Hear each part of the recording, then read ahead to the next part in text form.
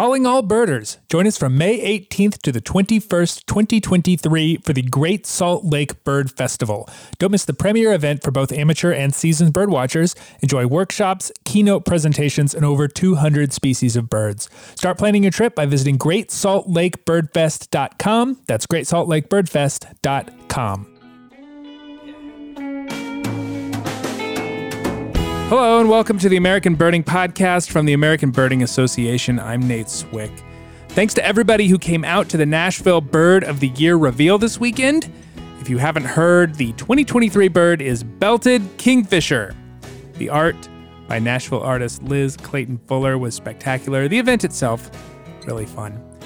We did something a little bit different this year. We not only held the Saturday evening event, which was live streamed, and the link is in the show notes to anyone who wants to watch it, but we did a whole birdie weekend around the reveal. We did a couple workshops on Saturday and Sunday afternoon, an art workshop and a really cool Modus tracking workshop. We also hosted bird walks on Saturday and Sunday mornings to Nashville birding sites. And although it was the middle of December, which is not really a birdie time of year for the inland Southeast, my Tennessee list was boosted something like 30 species, though admittedly it consisted to that point of birds I saw on the highway and in the yard of an Airbnb in Knoxville. But low-hanging fruit is still delicious fruit. For those wondering, we did have our 2023 Bird of the Year on both walks, so if the idea was to host the event at a place where one could see the bird, we did succeed. In fact, as we were wrapping up at Radnor Lake State Park on Sunday morning, saying goodbyes to attendees and my colleagues who were there, a pair of belted kingfishers flew high over the parking lot, rattling loudly. Almost the very last bird we saw on this trip, so that was very appropriate. I also recorded an interview with Liz that will run early in the new year, so that was exciting as well. But before all that, we still got a couple more episodes in the year of the Burrowing Owl to get to, and I hope you enjoy them.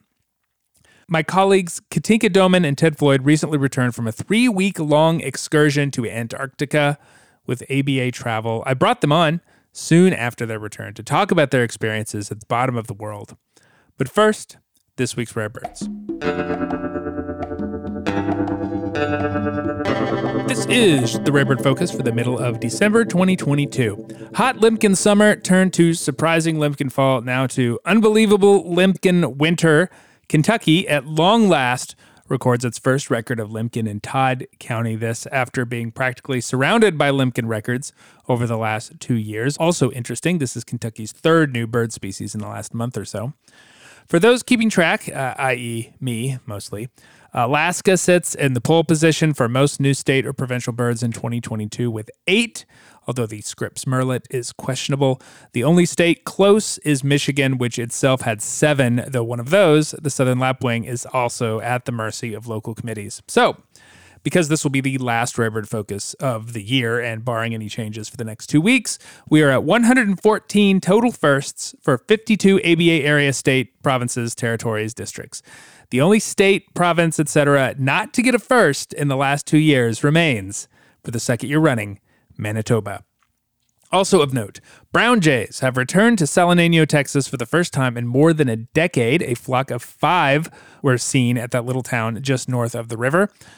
Brown jays are found throughout the Americas and used to be somewhat reliable in the area until they just kind of stopped 10 years ago. The last recorded brown jays in the ABA area were in April 2012. Yours truly missed those birds by a week. Does this mean we might be in for a lengthy stay again? Who knows? But it's very exciting. They are a very cool bird. Those are the highlights of the week, but for the full list, check out the ABA Rare Bird Alert on Fridays at aba.org/RBA. You can also follow along with all the rare bird news in our ABA Rare Bird Alert group on Facebook and on ABA Community. My colleagues Ted Floyd and Katinka Doman here at the American Birding Association recently came back from a really fantastic excursion to the southernmost continent on Earth, Antarctica. Antarctica is a bucket list destination for a lot of birders and naturalists out there. And we're going to talk a little bit about how that trip went off, how they enjoyed it, what they saw, and any manner of Antarctica-related discussion here. Welcome to you both. Hey, Ted. Hey, Katinka. It's great to talk to you about this. Thank you, Nate. Great to be here. Speaking for myself, Antarctica has always been one of those kind of destinations that has always sort of been on the bucket list for me, a place that you would absolutely love to go to. Is it the same For you, is Antarctica a place that's always sort of been on your list of experiences? Well, I'll start off. I guess sure. Yeah, yes, absolutely. I mean, it's the end of the Earth. It's the seventh continent. I have a feeling we'll get into this in some detail later, but one destination in particular, which is in the Southern Ocean, it's near Antarctica, but not on the Antarctic mainland proper, is South Georgia. Mm-hmm. And I think that's really the place that, for the past several years in particular, I've really sort of sought to visit more than anywhere else on Earth. I think for me, for a very long time, it probably wasn't even really on my radar, contrary to that of most people, maybe. But I mean, obviously, it's a very unique once-in-a-lifetime experience, and I'm extremely grateful that I got to do this.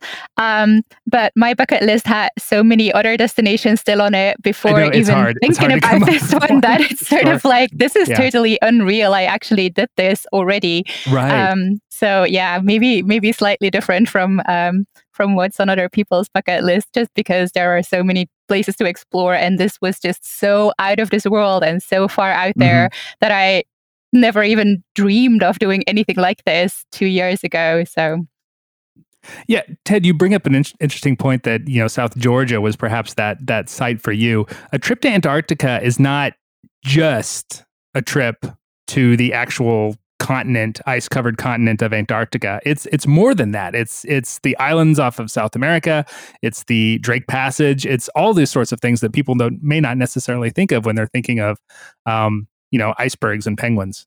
Yeah, so I believe that one way of getting to Antarctica is, in fact, in a sense, just getting to Antarctica. So you go from Tierra del Fuego across the Drake Passage, so going straight south, pretty much, to the Antarctic Peninsula and back. So that would be sort of like the, I guess, the most basic way of ticking the seventh continent off, if that's what one wants to do. But Kinnick and I were involved in a much more circuitous route to South Georgia. So we went well east and actually north a bit of Tierra del Fuego to the Falklands, and then much farther east and south down to South Georgia, and then sort of came way back to the west to get to the Antarctic mainland proper. So we got to see it all, really.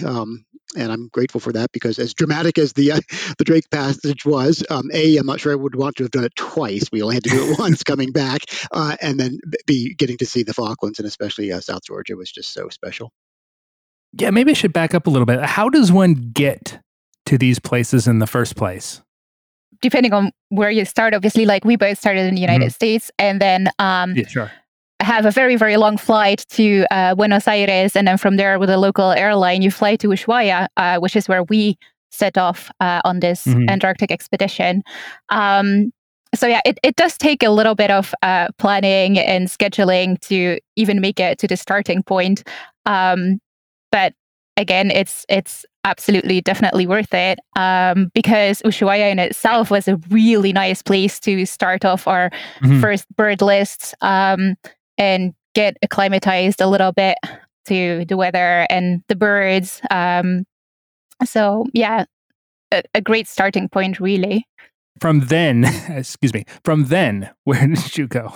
Yeah, so we sort of did this combination of multiple days at sea, and then multiple day partial landings, and that's essentially the only way to do it. Getting to Antarctica by helicopter or airplane is quite uncommon. so you're going to be in a boat for quite some time. Yeah, we were on a large boat. I think they said about 125 meters, I believe. 150 meters. Yeah, close to 500 feet. For the imperial measurements. There we go. Yes, right. And we were on metric measurements the whole time. So I know. You got used to temperatures in degrees Celsius, and and distances in kilometers, and masses in grams, and other things like that the whole time that we were out there. But yeah, so after Ushuaia, as Katinka mentioned, a full day and really almost 2 days to get out to the Falklands. And then from the Falklands to South Georgia, 2.5 days. And then from South Georgia down to Antarctica, another 2 or 3 days. And then across the Drake Passage and back was 2 days. So that's just the time at sea. So it involves, crossings of hundreds of kilometers, really more than 1,000 kilometers at a time to get from one major destination to another. But as Ted said, though, that's probably the most interesting way to do it, because you could just cross the Drake twice and sail straight to Antarctica. But I think the entire loop that we did from Falklands to South Georgia to Antarctica and then back through the Drake to Ushuaia was really what made it so interesting, to see like the diversity of habitats and of species, because also every day you pass some sort of invisible border somewhere between one set of species and the next. And then obviously all the landings that you do in between are probably, at least for me, the highlights of the entire trip. So I think doing that loop was what made it, for me, a very interesting trip. And not everyone gets the chance to do that. There's plenty of cruises that will just take you to the Antarctic Peninsula and straight back. But I feel like if you put in all the effort and up enough to actually do this trip, it's definitely worth it to do the entire 3-week loop, including the Falklands and South Georgia. Yeah, I think in my mind, as someone who's never been to that part of the world, the Falklands and South Georgia are kind of taken together as these, I don't know, lots of penguins, lots of seals, not much different between them. What are the differences between those two groups of islands? What did you see there that at one that you might not have seen at the other? Yeah, it's funny. I would have shared your impression, Nate, a month ago, but I guess I'm here to tell you that they really are as different as can be. I mean, the Falklands, for starters, is substantially inhabited by humans. There's infrastructure, there are roads, there are restaurants and hotels. I think that the population of South Georgia is like 8 human beings or something like that. And they're there just to sort of to run the place. You don't go to school or catch a bus or anything like that there. So that's a major difference for sure. Another key difference, and this is something that I didn't really appreciate until I was down there, is that they're if I understand this correctly, that they're in different oceans, and they're certainly on different sides of what's called the Antarctic Convergence. So South Georgia is in that really, really cold, biologically hyperproductive Southern Ocean, and the Falklands are north of the convergence. So yes, there are a lot of penguins on South Georgia, and yes, there are a lot of pinnipeds, but on the Falklands. But it's just staggeringly, overwhelmingly, in your face, abundant, hyper abundant on South Georgia. So to me, the experiences were really quite different. I would have said that. South Georgia is, sort of just unspoiled wilderness, just incredible seascapes and landscapes. And the Falklands is a place with, substantial infrastructure. And by the way, many, many more birds too. Many more species of birds. You have it's impoverished, but nevertheless, a suite of passerines of songbirds at the Falklands, and only one species at South Georgia. It's like a goose, isn't there? Or a couple geese? Oh, on the Falklands? On the Falklands, yeah. Oh, and I didn't just mean endemic birds. I meant that they're passerines. They're meadow. Yeah, like a Cyclades yeah. So no, you could do a big day on the Falklands, and I don't know what that would really even mean at South Georgia. In total number of species, perhaps. Total number of individuals. Total number of individuals, but all species probably be found within minutes of one another. Right. That's the on land portion of the trip. Well, what's the at sea portion? I mean, it sounds like you're on the boat at sea, looking at the ocean for long periods of time. What is that experience like? Are there seabirds all over the place? Is it like a East Coast pelagic where it's long stretches of boredom followed by brief moments of high excitement, or is it more continuous than that? Yeah, as for the pelagic birding or the seabirding, I have little to no experience with pelagic birding in the United States, so can't really make any comparison there. Sorry about that. As you know, like most of my birding is in Central America and Northern South America, sure, not too much pelagic birding there. Not a lot of tube noses there, yeah. But I do think that there was a lot of good birding throughout the day. I mean, there were obviously locations or times of day where we had more species to look at or more individuals to look at. But I was actually somewhat surprised, perhaps, at how good the birding was and at how much we actually saw That being said, sailing away from South Georgia, just along the coast there and still relatively close to the land, was probably the best seabirding we had on the entire trip. There were literally thousands and thousands of petrels and prions next to the ship. So for the seabirding, I think that was definitely the highlight for pretty much everyone. And then what we talked about a little bit earlier too, the birding and the species just change every day or maybe every 2 days or so. So you get like a different set when you're sailing from Ushuaia to the Falklands, and then again from the Falklands to South Georgia, and then again from South Georgia to the Antarctic Peninsula. But yeah, we stood on deck literally probably about 15 hours every day or so. So yeah, it's pretty impressive. And even though you don't get like 100 different species, we did get really good numbers, and we did get fairly close-up views of most of the birds that we were looking at. And that does really matter, because it's kind of not that easy to identify slender-billed prions from fairy prions and blue petrels and all those. So it was, in my opinion, really, really active. And having said not having much experience with pelagics, I was maybe not really aware of what to expect, but I was impressed with how much we saw. You're probably going to be ruined for pelagics now.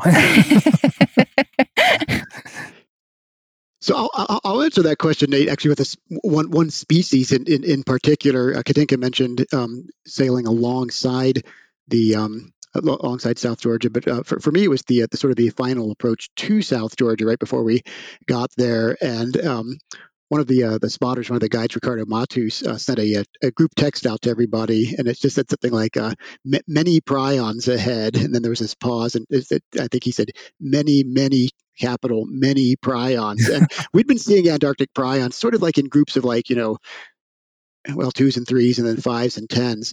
And suddenly there were tens of thousands of Antarctic prions just surrounding the boat.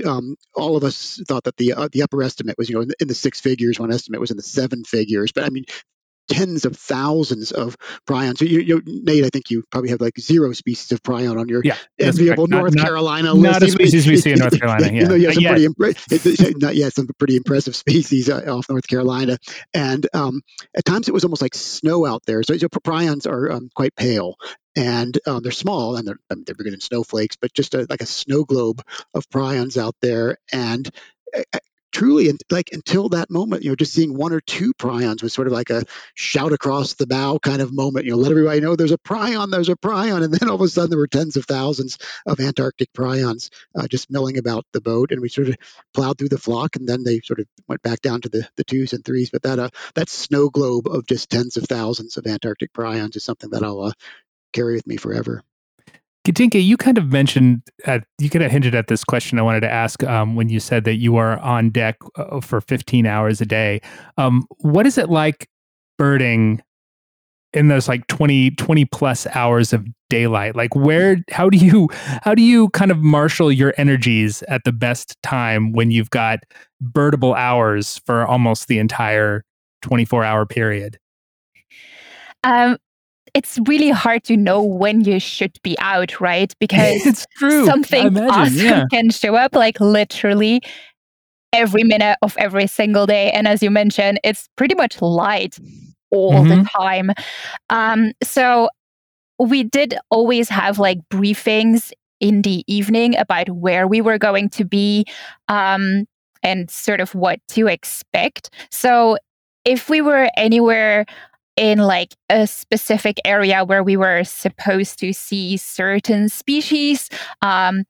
So for example, like in the Beagle Channel or just off the coast of South Georgia or approaching a certain rock or whatever, we'd know about that, and there would be announcements made when we were more or less going to approach that area. So like an announcement would be made whenever we were close to the convergence or close to Shag Rocks or whatever. So then obviously like everyone would just like stream outside and stand on deck. But other than that, like literally people were out on deck from 5:30 in the morning until well after dinner time. And between the guides, we just had this WhatsApp group going on. So if something really out of the ordinary showed up, we could message each other, and there were walkie-talkies too, so we could let each other know if if an Antarctic petrel showed up, because that was like one of the sought after species of the trip, right? So there was some communication going on to make sure that as many people got as many of their target species as possible. But yeah, other than that, it's kind of hard to time. And it's just a matter of having people out on deck looking for stuff all the time. And even though that may not always be you, there will be someone shouting out, hey, we're seeing whatever, and then everyone can get a chance to get out on deck. I think it would be even difficult to like find when to sleep when you'd be afraid of missing stuff all the time.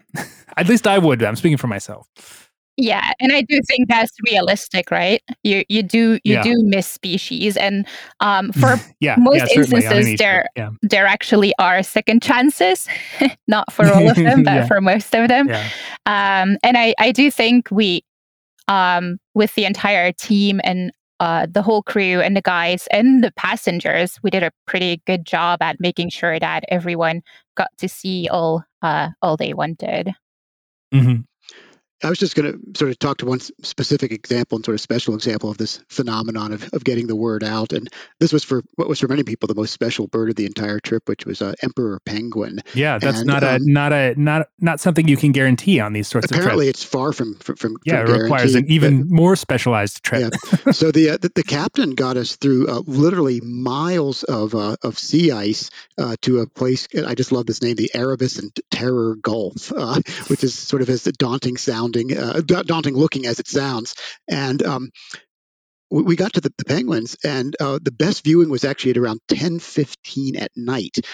So it was getting kind of hazy, low light, but the penguins were visible. And every single person on deck got to see them. I have some friends who had repaired to the spa quite some time before this, but they came out in their robes and got wonderful looks at the birds. There are also some folks who just, given the size of an expedition like this, were sick, and with more than 200 people, including staff and crew on board, there will always be some sick people, and they actually were able to get them to a special safe place for viewing where they too could see the penguin. So every single person on the boat got to see Emperor Penguin at 10:15 p.m. I think we were in Goodficken time at the no, we were probably back in whatever time zone Buenos Aires is at the time. Anyway, it was 10 p.m. It was dark light if you take my meaning, and I think everybody got on that. And it's I don't think it's sort of a cliche or an exaggeration to say that a king penguin on ice right by the boat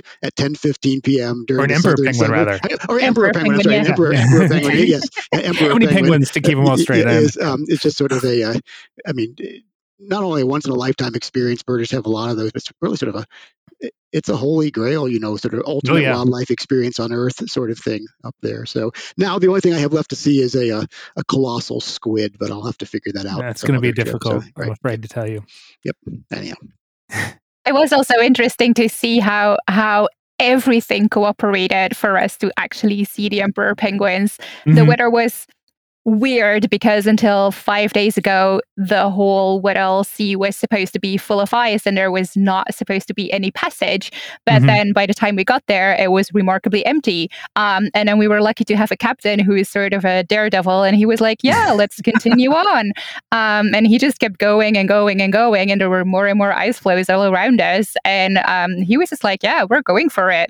And literally everyone was out on deck just spotting and looking at like every single funny looking shape out on the ice, like at first kilometers in the distance, and people were already like cheering and high-fiving.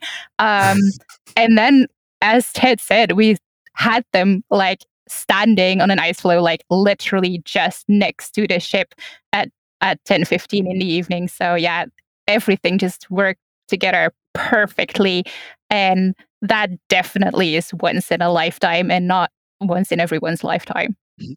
Hey, Katinka mentioned our Daredevil captain, and there was one thing he wouldn't do, and I'm very glad he didn't, which was to try to thread the needle through a formation called Neptune's Bellows, which I think it's like, Katinka, correct me if I'm wrong here, but it's like only like a few hundred meters from one side to the other, and it's very, very steep, and there's like some like big rock in the middle that ships like run aground on, like including recently, not in the early 20th century, but like, a few weeks or months ago. And I think at the time the winds were like 50 knots and the seas were 9 meters or something, and discretion was the better part of valor. Oh, we wouldn't have been able to see it either because we were in full-on blizzard whiteout conditions. Exactly. Like we couldn't see from one side of the boat to another, let alone the Neptune's Bellows. So we didn't get to go through Neptune's Bellows, and if we had attempted it, we probably never would have come out of Neptune's Bellows. So, I was going to say, it's got to be kind of intimidating to go into some of these places. I mean, these ice floes are the size of the ship, right?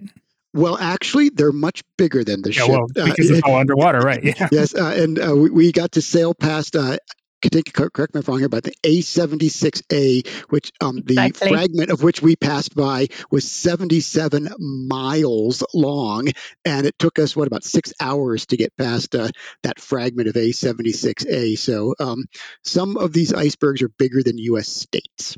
Yeah, well, very small states. Still, they're bigger than U.S. states. So we've been talking a lot about the birds, but there's other animals down there as well. What was the mammal situation? I know the pinnipeds on the elephant seals and fur seals and whatnot on South Georgia and Falklands are justifiably famous, but were there cetaceans? Were there whales and dolphins as well? Yeah, we did get to see quite a few whales. Maybe not as many as some people would have expected. It was apparently like not the best month for that. But even so, we saw fin whales and we saw, I forget the names of all these species already, but I think we saw at least like 5 or 6 different species or so. So whale taxonomy is as vexed, if not more so, than seabird taxonomy. Yeah, and really honestly, like identifying these things just by like a fin or a blow, it's pretty tough. But we did see the humpbacks and we saw minkies, and we did see some variety, so that was good. And then we had all the different seals, elephant seals, obviously being super, super cool. Just to say, how big is an elephant seal? To avoid. Oh God. Yeah. They're big and scary. Was it bigger or smaller than you expected? Definitely bigger than I expected. Yeah. And the weird thing is, I mean, obviously they're massive, right? And they're just laying like big blobs on the beach. And you're landing on this beach that's just covered in them.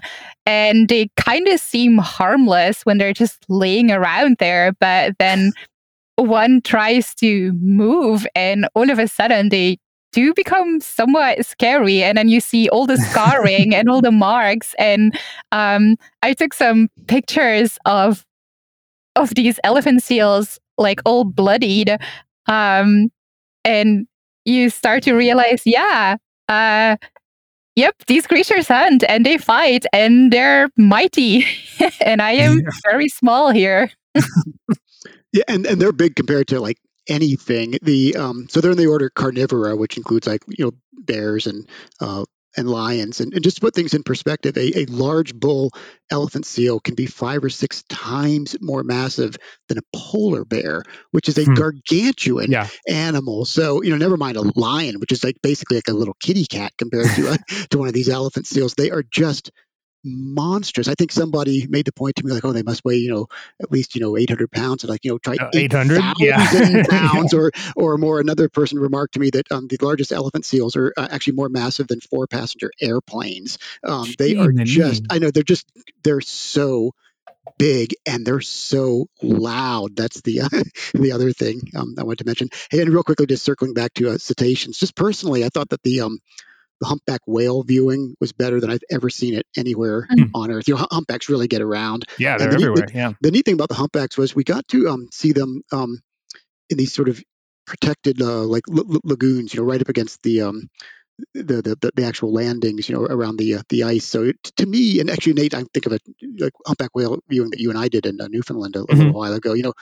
They're kind of out in the open ocean, and it was kind of cool to see. We have to get around this iceberg to get the perfect look at the humpback or something. So it was really neat to get quite close to humpbacks and to see them close to land like that too. I think it's also interesting that we got to see them out of the zodiacs, because of that.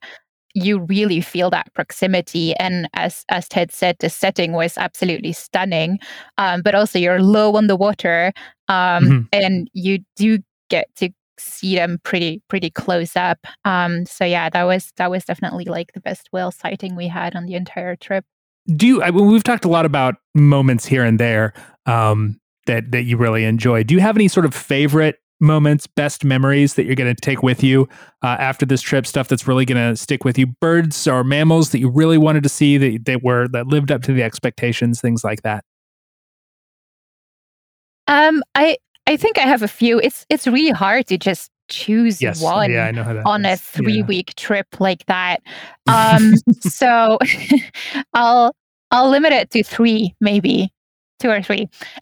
So for me, one of the most amazing locations and experiences was still on South Georgia. One of the last stops we made there, I think it's called Gold Harbor. I'm not entirely sure.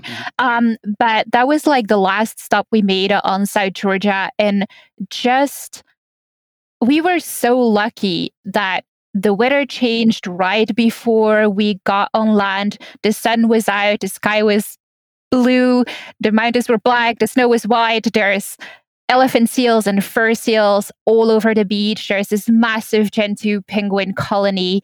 And we were trying to find a place to land, and there was just so much wildlife that basically the only way for us to move around there was through the river. So we land, we come out of the Zodiacs, and everyone just starts following this river. And that was just the most unreal experience for me, just because the colors were so strong and the wildlife was so close and so loud. And it's really hard to explain. Like, it's really hard to somehow convey what it feels like, that you're there and you're surrounded by all this life in the most unlikely of places on the planet. And just the smells and the sounds and the temperature and everything worked together to make that such a magical moment. And none of the species I saw there were like the rarest of the trip, but just the whole setting there made me feel so small and so privileged to be there. That was like a very special moment for me personally. And then we already talked about the emperor penguins. That was obviously one of the highlights, just us sailing through all those icebergs and all this like flat ice. And it's all around us. And it's getting really late at night. And everyone's trying so hard to spot those emperor penguins. And then we see them and they're so close and everyone is so excited. And at the same time, 2 Antarctic petrels just flew straight over the ship, which was, again, one of those species that we weren't so sure that we were actually going to see and get good looks at. And again, one of those moments where everything just worked together. Looking at 4 emperor penguins, 100 meters away, and having those 2 Antarctic petrels soar right overhead was quite magical too.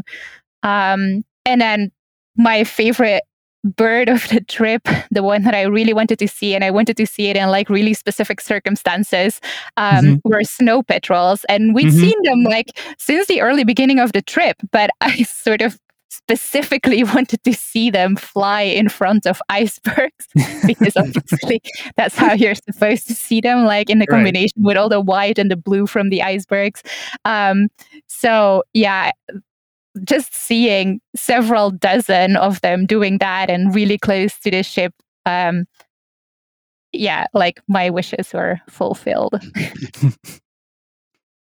So for me, I'm going to just sort of quickly acknowledge that there were two birds that I really, really wanted to see, and they did not disappoint. And they were the South Georgia pipit and the wandering albatross. And I'll just sort of leave it at that. Quite the variance there. Yes, and I get it, but they were just two birds that, well, actually, I had experience with wandering albatross, but, sort of dissatisfyingly so. And then South Georgia pipit, of course, was just bird I never had any chance of seeing at all because it was only on South Georgia. So they performed very, very, very well. But I'm going to actually for special I can't even say bird, special biota say the following two. So the first would actually be the skuas, and most of all the South Polar skuas. So we saw actually most of the skuas we saw quite a number of skuas, but the taxonomy is so weird, brown or South Antarctic and Chilean, but the South Polar skuas, the ones that probably like you, Nate, that I've seen it. I've seen it in North Carolina. Right. Well, I was just going to say, so like my first South Polar skua, well over a quarter century ago, was on this like hot, sort of slow summer day off the coast of New Jersey in like mid 1990s, and it was a hot day off the Jersey coast, and that's sort of like how I come to think of South Polar skuas, birds that you see in the northern summer. And of course, I totally get it's their winter, but that was all very abstract to me. And I didn't realize just how like the South Polar skuas are. They breed unbelievably far south, and just seeing them sort of in their element, very close to the zodiacs, was so special, and they were just so southern and so polar, and just reflecting on the fact that you can also see them off the coast of North Carolina or California or somewhere like that. And then finally, and just in the sort of category of complete surprise for me, was just how taken I was with the non-animal life. So the grasses and the mosses and the lichens, the liverworts, for example, incredibly colorful and actually highly diverse. Now there aren't many, higher plants and where we went. In fact, on Antarctica, there are like two species. They're very, very small, but the color and the texture and the whole landscapes of staggering rock faces covered in from what I could tell, dozens of species of lichens was so for me anyhow. The ice scapes were incredible. The snowscapes were amazing. The storms and the clouds, but all the color of the lichens and the bryophytes was really, really sort of arresting for me too. So I have a question where I'll kind of switch gears a little bit. And we talk a lot about, and the ABA promotes this idea a lot, of ecotourism as sort of a driver for conservation. And it's certainly true of a lot of places in the Americas where local communities have kind of sprung up around ecotourism, and it gives people an impetus to protect these areas for birds and other wildlife. It seems like that sort of thing is less obvious in a place like Antarctica. Not a lot of development. No one's trying to cut down habitat for farmlands. What is the conservation challenges in a place like this, and how does tourism impact that in a positive way? I think, like, obviously, yes, there are no people living there, so there's no supporting the locals in that way. I think there are probably other ways that tourism to the Antarctic or to the Southern Ocean has an impact on conservation, though. First of all, I mean, positive and negative impacts, right? And negative impacts being mitigated as much as we possibly can. You have no idea how many times we had to go through disinfection, like of all our gear, boots, whatever, being super, super careful about not bringing in any seeds or any traces from any place else we had been, not in Antarctica, not in South Georgia, not in the Falklands. So Cork was really, really thorough about that. So really trying to mitigate our negative impact. And then as positive impact, I think like part of it is obviously like we're observing, we're monitoring whatever we see. We're trying to take note of that and share that with the rest of the world. And at the same time, also, we had a lot of very knowledgeable people on board who shared that knowledge with us through all sorts of presentations about all the research that's being done in Antarctica and in all the other places that we visited, the importance of studying the albatrosses, for example. And I think just sharing that knowledge is probably one way of tourism having a positive impact in that area. Yeah. So what Katinka said, I don't really have anything contradictory to say, but maybe just a few sort of points of amplification. Katinka mentioned I think what they refer to as the biosecurity. So these really rigorous protocols we had to go through, and one that was especially striking to me, and I guess it was sort of frustrating, but I completely understand it, was the restrictions on what we could do on land. So I totally get that we can't just waddle up to a penguin and throw our arms around the penguin. Like, I wouldn't have wanted to have done that anyhow. But one that I wasn't prepared for was the complete prohibition of ever putting anything other than our feet on the ground. So you could not drop a backpack on the ground, or just drop a pair of gloves to fiddle with a camera, or even take a rest, for example, during the Shackleton reenactment that both Katinka and I did. I mean, you were really on your feet the whole time. I did more squatting to get photos of birds than I've done in a long, long time, because I was not allowed to get on my belly or even on my butt to watch birds. I had to be, on 2 feet the whole time. So they take it really, really seriously there. And the biosecurity, as Katinka said, was something that, if you looked at the entire expedition, consumed many, many, many hours of our time.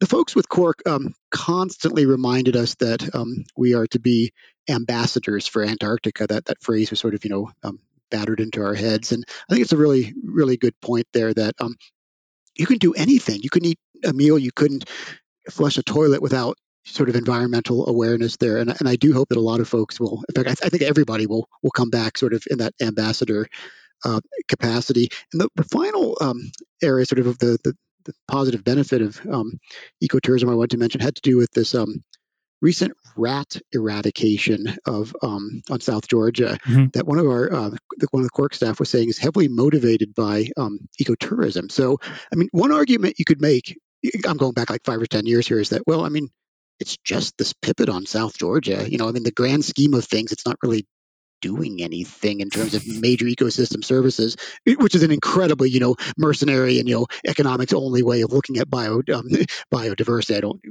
personally subscribe to it at all. But the person who gave the lecture was saying that the keen desire by birders and other visitors to see the South Georgia pipit was part of the justification for getting rid of the rats so as to promote the populations of the South Georgia pipit, which incidentally is doing fantastically well now. Folks who had been there only 4 or 5 years ago were saying that the explosion in the population of South Georgia pipits in response to the rat eradication was something that nobody had foreseen. So that's an example of where the human desire to see this little brown bird that ekes out its wretched existence on South Georgia. It was sometimes I take sort of an economics viewpoint of things there, but the protection and perhaps the preservation of the species was importantly motivated by tourists. I think also the fact that we had to go through all this biosecurity in combination with people like experts talking to us about the importance of not bringing anything on land, about being careful about where we have been, about not spreading, for example, bird flu, about not bringing rodents on land, not even accidentally. They now have this program with sniffer dogs that come onto the ship and inspect the entire ship to make sure there are no rats or other rodents on the ship that might somehow make it onto a Zodiac that might then get onto land.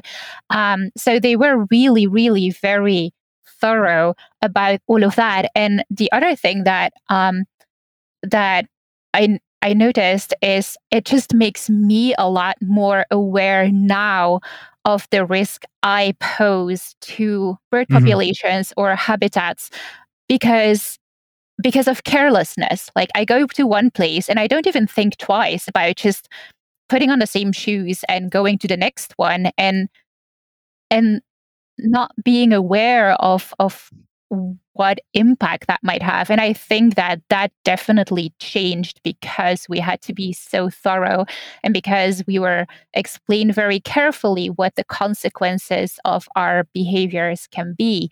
And that's something that I will be a lot more aware of now for the future, also in other places I go to. And the other thing that I think was also important is that Quark and other operators in the area are part of IATO, which is like the tourism organization for anyone going to the Antarctic or offering trips to the Antarctic. They're being very thorough again about the biosecurity, but also, for example, about the places that you can actually visit. So there are very clear limitations on how many ships can anchor at a certain place or how many people can visit a certain beach or a certain area.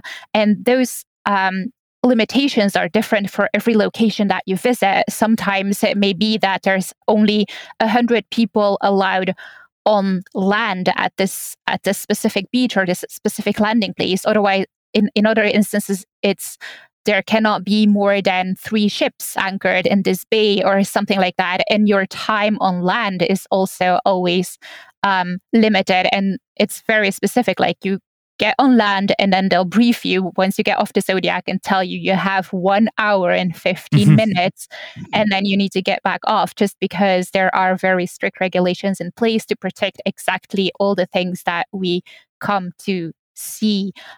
So they're very rigorous about that. And I think it's just a very good learning school, a very good experience to make you aware of your own personal impact. Hey, on a sort of a lighthearted note, I was really struck by the restrictions against ever setting foot on a penguin highway. So by far the best way, hypothetically, to get around on these snowy landings would be on the paths that the penguins make. And I mean, if you even thought about trying to walk down a penguin highway, a Quark staff member would wrap you with a pole or something. Yeah, highway patrol. Highway patrol. So I felt like wonderfully like sort of like a second class citizen here, because the penguins got the express lane, and we had to trudge our way through sort of the deep and drifting snow there. And the HOV.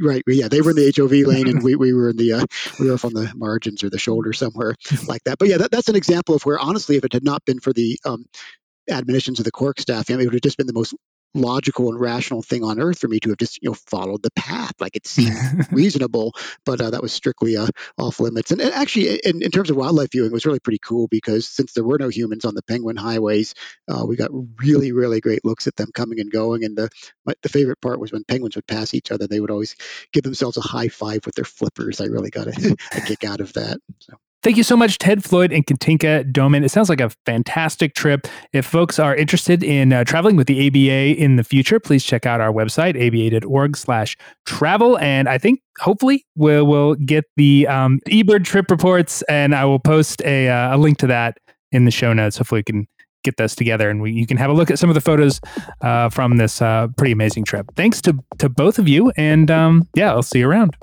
Nate, thanks for having us. See you. The American Birding Podcast is brought to you by the American Birding Association. The ABA produces many free resources for the birding community, including this podcast, and all we ask in return is that you help support them by joining the ABA. You also get our magazines, discounts to our partners, opportunities to travel with us, and the feeling that you're contributing to a bigger and better birding community in the U.S., Canada, and beyond. We are also in the middle of our annual year-end appeal. We appreciate any and all donations that you are able to give to help continue to produce these free resources for the birding community. Thank you so much. Special shout-outs this week to Kelly Ballantyne of Chicago, Illinois, Nick Bile of Somerton, Arizona, and Lorraine Turk of Joshua Tree, California, all of whom recently joined the ABA and noted the podcast as the reason for doing so. Thank you so much. Welcome to the ABA. Executive Director of the ABA and Executive Producer of the podcast is Nikki Belmonte, who lives in Atlanta and notes that the South Georgia that she is familiar with is sadly lacking in elephant seals. Technical production is by John Lowry, who was relieved to find out that the Drake Passage was a turbulent body of water between South America and Antarctica and not a line from God's plan. Additional help with social media comes from George Munoz, who's a fine addition to the ABA team and a Gen 2. You can find us online at aba.org, on social media most everywhere as American Birding Association. We are on Twitter as @ABA. Writing this segment has already taken way too long, so I'm just going to leave you with this sort of half-baked bit. Something about a writing utensil and a person named Gwen. The punchline is, "It's a pen, Gwen." I don't have time to flesh it out. Enjoy it anyway. Questions, comments can come to podcast@aba.org. I'm Nate Swick. Thanks for listening. Till next week.